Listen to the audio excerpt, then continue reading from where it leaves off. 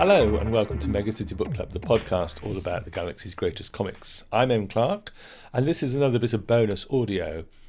Yesterday, as this podcast comes out, I was a guest on Tony Esmond's Never Iron Anything podcast, a comics review podcast by Tony Esmond, who's been a guest on this podcast a couple of times, talking about the Rock of the Red titles, and also is a member of the Awesome Comics podcast, which I highly recommend.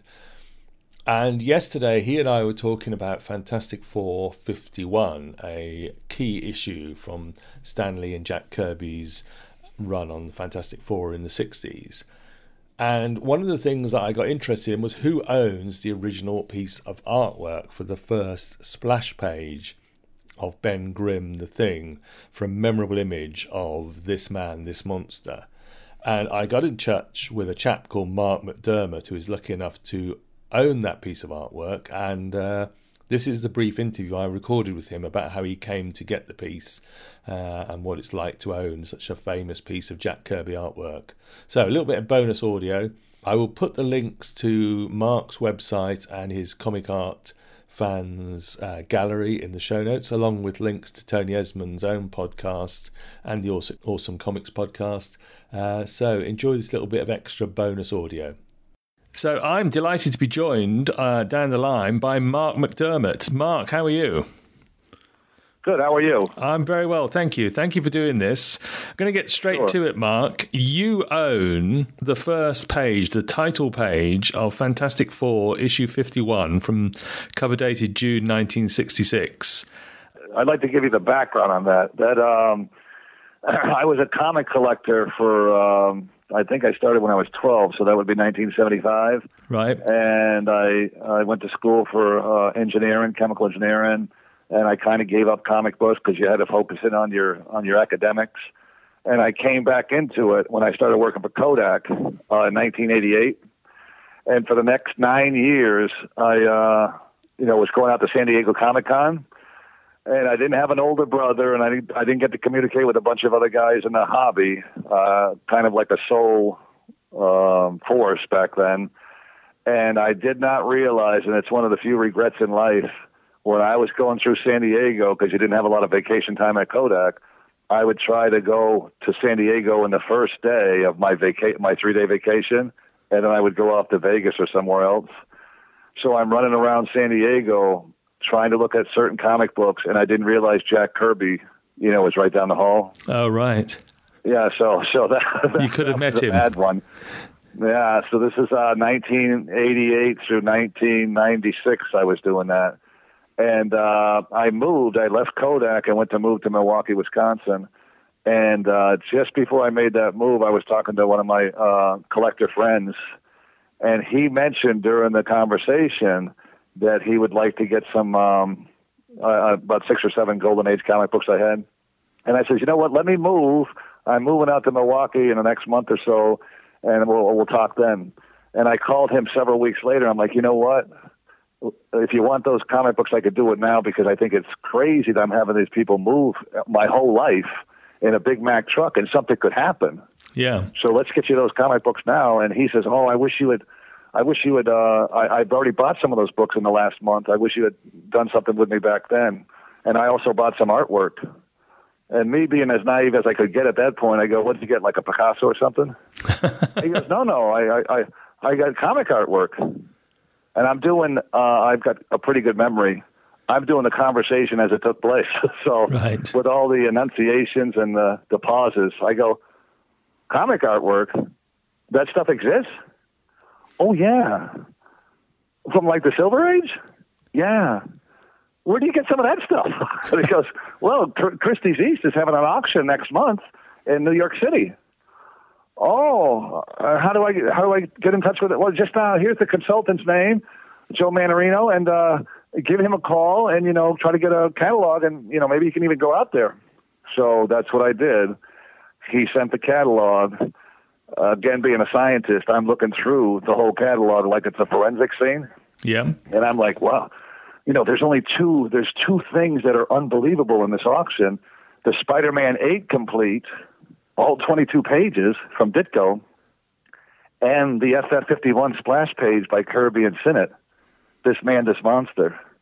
And I had read all those stories as a kid, and I was a professional photographer from 15 to 23. So think of Peter Parker, where you're getting paid. So that was a strange combination, but it was a perfect storm because I was not married at the time, and I had excess money as an engineer, and I had the photography image background, and I remember the stories like I read them yesterday. So I was looking at that catalog going, you know what? It's $40,000 they want as their reserve for the Spider-Man 8.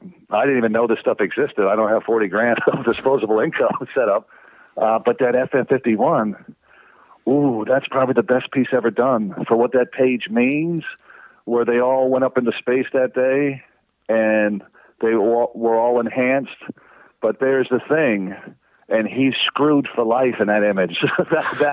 that shows you the tragic nature of that character. You could not portray that better, where he's standing there in the rain all alone. Yeah. So I just I dressed up in a 3-piece suit. Everybody looks like they're going to the beach or somewhere or a convention. There's about 350 people, I'd say, in the audience.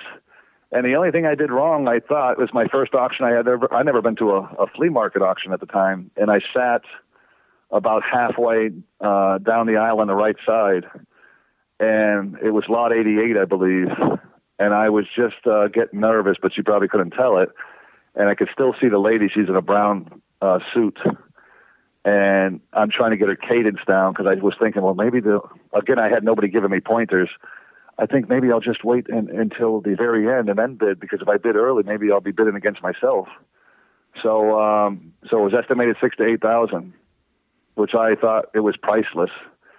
And the bidding was just about ended. She was just about to gavel it home at $8,000, and I raised my paddle for the first time. And she noticed me, and she goes, "Oh, we got a new bidder down front, $9,000. Can we get $10,000?" And there's nobody bidding. And I'm thinking to myself, can I be this lucky? Can I be this lucky? There's no way I'm going to swoop in here and get it for this, am I? And somebody bids way in the back. Oh. And all of a sudden, the crowd is murmuring. Because at the time, if you want the data, the average nice Kirby splash was going for $2,500 or so. Right. So here we are at $10,000, which is over $11,000 with the VIG, and I immediately put up my paddle. So I'm at $11,000. And she's just about to hammer it home, and there's another bid from the back of the room. I immediately put up my paddle again, but that was my pre-auction estimate that the highest I would go to, because I didn't want to get emotional. Sure. So I went to $13,000, and it's the longest period of time. I played a lot of sports as a kid. I was more nervous in those next few seconds than I've ever been. And she goes, "Go in once, go in twice," and then like an extra hesitation, and then she hammered it home, and the place erupted. Wow! Like the Super Bowl was just let out, and it was not the price, because these guys are used to auctioning off millions of dollars of art. It was probably the contrast between me and the rest of the crowd. I was acting like I was watching grass grow, and the rest of the crowd was acting like, they had just won something big. Right. And I didn't realize it. And it's probably because a lot of them had Kirby artwork, and it just changed the whole art market for Kirby, because it went for 5 times or 6 times the average splash. And so she stopped the auction, and she addressed me. And she says, "Either you have a lot of friends here, or people just like to see you spend money." And people laughed. And I still didn't change expression. I just was inside thinking, I can't believe I got it. So what's funny is, to me, that piece was my childhood. When I first saw a comic book, it was just after my first comic book. I was in a hospital, and I had my tonsils out. And my mom came in with the Treasury edition that gathered, the Coming of the Silver Surfer. Oh, yes. Number 2, white cover. Yeah. So I just put a piece out probably about 5 months ago when Joe Sinnott passed away, because I met him. So I never met Kirby, and I felt, really bad about being naive and not knowing he was there. But I'm down here in Charlotte, and I went to a Heroes Con, 2005 seems to ring a bell. And somebody said to me, almost just like that, when they told me that the comic artwork was out there, and I was like ecstatic as soon as I heard that. Somebody says, "Hey, did you know Joe Sinnott's here today?" And I go, "What?" "Joe Sinnott's here." "No way, is he?" "Yeah, he's over there in Artist Alley." So I go up to him, and he's got a line of people with comic books long before there's a slab. These are just regular, open comic books that look like they're fine or VG. And he's signing away like he's watching, a golf match or whatever. And he's saying hi to everybody. And I'm just standing at a distance. And I finally approached him, and I shook hands with him, both hands. I've never done that in my life, before or after. And I was just so happy to meet him because I kind of had a rough childhood. And these guys, Kirby and him, helped me, think of hopeful things in the future by reading those stories. And we became really good friends. We probably spoke every 5 or 6 weeks. And for that first 2 years of speaking to him, I never brought up artwork at all as far as like, are you still doing it? Do you have anything to sell? We just talked about baseball 90% of the time. And he told me that he was in the on-deck, or he was near the on-deck circle at Yankee Stadium as a little boy, and Babe Ruth is there. Wow. So we're going through all those stories. So 2007, San Diego Comic-Con's the next day, and I'm trying to get off the phone with him, and I just go, "Joe, yeah, it's great talking to you today, and, I got to let you go because I haven't even started my preparation for the trip tomorrow. I'm going to San Diego Comic-Con." "Oh, you're going to the con?" "Yeah." "Could you do me a favor?" "What's that?" "Could you tell Stan," meaning Stan Lee, "could you tell Stan that the paper he sent me, it's, not taking the ink well." "The paper he's sending you? What's he sending you a paper for? Are you still working?"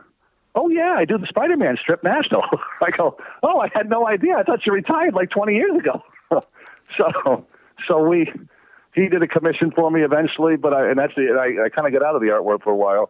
But that's the one piece that I've held on to, where I had this Kirby Silver Surfer with Doc Doom's face in the background. All pencils. It's the third piece I ever bought at auction, and it was owned by Graham Nash of Crosby, Stills, and Nash prior to. Right. At a Sotheby's, I think, 1998. And so I eventually gave it up, but I made a giclée out of it, which is like a $100,000 piece of equipment. The scan takes about 30 minutes, but it looks one for one. And I just thought I'd keep that, because I've sold the piece. And so I said to Joe at one point when I got back, I go, "Would you mind doing a Lightbox ink version of that?" He goes, "No, Mark, I'd love to do that." So I sent it to him, but I feel like I'm going outside our friendship. When we talk the next few times over the next 6 months, I don't want to bring it up because it's almost like an assignment versus our just being friends. Sure. So eventually he mentions it 6 months later. "Mark, I finished that." "Oh, okay, cool. But I got to tell you, that was the hardest thing I ever did." "What?" "It was the hardest thing I ever did." "Are you kidding?" "No, the ink didn't take well to that board." "Joe, you didn't ink the giclée, did you?" "Was that what I was supposed to do?" "No, you were supposed to do a Lightbox. I can send you another one." No, I'm done." So when I got it, I was stunned by what a great job he did. So when he passed away, I was heartbroken. There was, all those guys. I met Romita Sr. All those guys are great guys. They did it for the love of it. Obviously, they didn't do it for the money. But they, when he passed away, I just noticed how a lot of people were talking about what they owned of artwork of his. And I just felt like, you know what, I need to take the time and put together an article on what he meant to me, because he meant so much more to me growing up, than the artwork I had from him later on. So I put that out probably about 4 or 5 months ago. But I mean, going back to the FF51, it's one of those rare pieces where it seems to lie outside, what most people look at for comic art. Sure. Hey, they're battling this guy or whatever's going on over here. And I think it really it touched me as a kid, where I was kind of a loner, and that's kind of what you see in the image. I said on Comic Art Fans, where I had it listed, that's where he still resides. That's where the character resides in my mind, in that one window. Yes. From the past. It must be the most famous image of the Ben Grimm, The Thing, in comics history, and you own it. Yes. What's yes. the piece itself like? How big was Kirby's artwork? 18 by 23, right. thereabouts. And as you say, inked by Joe Sinnott. And the lettering is on there as well, I guess, by Artie Simek? Yes. But going back to the part I forgot, so when I introduced myself to Joe, and we were talking for a few minutes, I have the image on my business card, or my hobby business card, whatever you want to call it. Sure. Where I had Simply the Best. And so I go, Joe, this is the first piece of art I ever bought. And I show it to him. He goes, oh, my God, I remember doing this like it was yesterday. So I felt like I gave him a little joy that day. Well, it's an incredibly evocative piece of artwork that you own. I mean, what does it feel like to own this, this one of the most famous Fantastic Four pages of all time? I felt like I mean, at the time, not years later, I felt at the time that all these knowledgeable people were in the room with me, probably about 350, and I had no idea 30 days earlier that the stuff even existed. I felt like I walked into Fort Knox and walked out with the gold. Yeah. That they were unaware, I mean, a lot of people like battle scenes, a lot of people like, first appearances or what have you. But that's right after the coming of Galactus, arc too. Yes.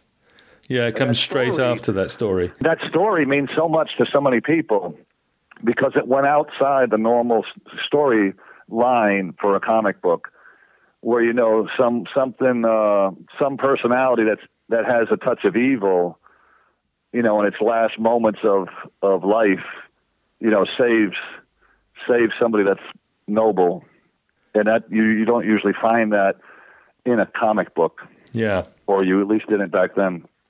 It's an absolutely beautiful image, and what a wonderful page. You're so lucky to own it. You've got. I'll put a link to your Comic Art Fans gallery because you have got a Ditko page. You mentioned Romita Senior, John Buscema, obviously Joe Sinnott. You've got some great artwork on there. Barry Windsor Smith, well, I noticed. What? I'll leave you with this. I created a website because I was kind of out of the field for a while. I created it last January, just before the pandemic, and it's called Earthshine Studios. Yep. .com, and probably 2017, June 28th seems to ring a bell. I had gone through the entire catalog for Profiles in History. They were having an auction. And again, I treat them like forensic scenes. Yeah. So it was like 5.5 hours to go through every item. And I'm not normally a Hollywood memorabilia type of person, but that's kind of what they key on. That's their niche. So I went through the entire catalog, and I came around, and almost just like when I saw the FF51 or the Alex Ross pieces that showed up at 1999 Sotheby's with the UNICEF charity, the last 12 pieces of the auction, but 12 pieces from Peace on Earth. So with the catalog I went through, and I had just invested in something else heavily, so I really didn't have a lot of money on me at the time. I said, ooh, these 5 pieces from Star Wars, there's an opportunity here to grab something of history. And so and you'll probably see it on Earthshine Studios, at least one of the two. Tom Chung, the artist for the movie posters, he's 92, I believe, right now. He, back in 1976, or maybe it was early 77, before the movie, obviously, he had his wife and his son dress up like Leia and Luke. And the famous image where he has the movie poster Type A, where he has Luke has the lightsaber over his head. Oh, yes. That's his son and his wife posing for that. Ah. So the preliminary watercolors to that movie poster were available, and they were estimated $2,000 to $3,000, and they went for $36,000 that day. Wow! But I was able to acquire them. So I kind of really value the history and what items mean or what the image means, and I think my photography background probably helps a little bit. So that FF51, the Star Wars painting, You can see some links to that probably better on Earthshine Studios as well. I'm looking at that image now on your website now, and I'll put a link to that in the show notes as well, along as your Comic Art Fans Gallery. Fantastic. Yeah. The nicer one has the star background. I don't really show that one because I really like to keep that one if I can. Sure. And of your comic book art, is it still your first page that you bought? Is that still the sort of pride of your collection? Yes. Again, I think a lot of things, we all get into hobbies or things, but that's what really, I think we form a lot of who we are, early on in life, and then we get refined through time. That really was my way out of a tough growing up.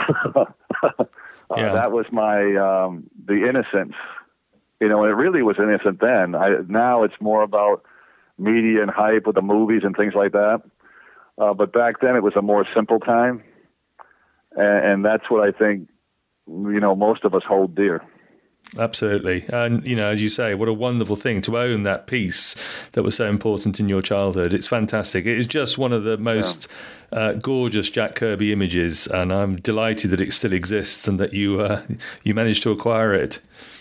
Yeah. Congratulations, Mark. There's not a lot of pieces left out on the open market for Kirby, and anytime something comes up, I always try to give it a shot. But yeah, to have, to me, that's the key piece out of all the pieces. But obviously, the covers and other things are, people find just as special, if not more, from a monetary standpoint. Yeah, but there's a certain, as you say, there's a certain emotion in this page that is so powerful. Yeah. I mean, you really, the characters I grew up liking a lot, they all have one thing in common. The Thing, the Hulk, and the Silver Surfer. They were all loners. Right. Hulk was always looking for a friend. That Cracker Jack Jackson story from 182.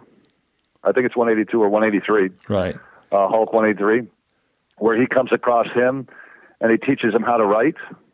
And then he brings him to see his son. His son's in prison, and he dies in the issue. And that was stunning for me as probably like a 9-year-old to see that occur in a comic book. And you see the Hulk bouncing away out of the prison with his buddy. And he buries him, and you see him with his tongue out, and the image is of his face, but he's got his tongue out, and it says he's trying to write or something.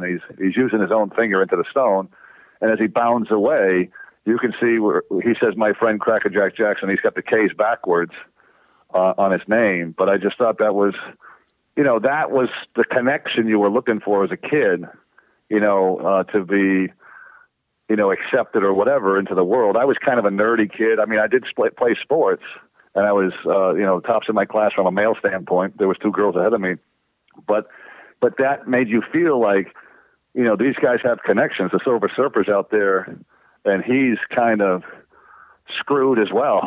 He's stuck on Earth, and he wanted to roam the cosmos or be with his love and the Thing. So they all kind of, 3 of them didn't have, and that's what really Marvel outdid DC with. Marvel gave you characters with flaws that you could see yourself in, where DC was more like, let's speed up this villain and move on. Yeah. They didn't really go into the characters as well. Mark, we play this game on the podcast, the Grail Page game. If you had another comic book page that you would love to own, what would it be? Sure. The first page of the Surfer in FF48. There we go. Perfect. The first page that he appears.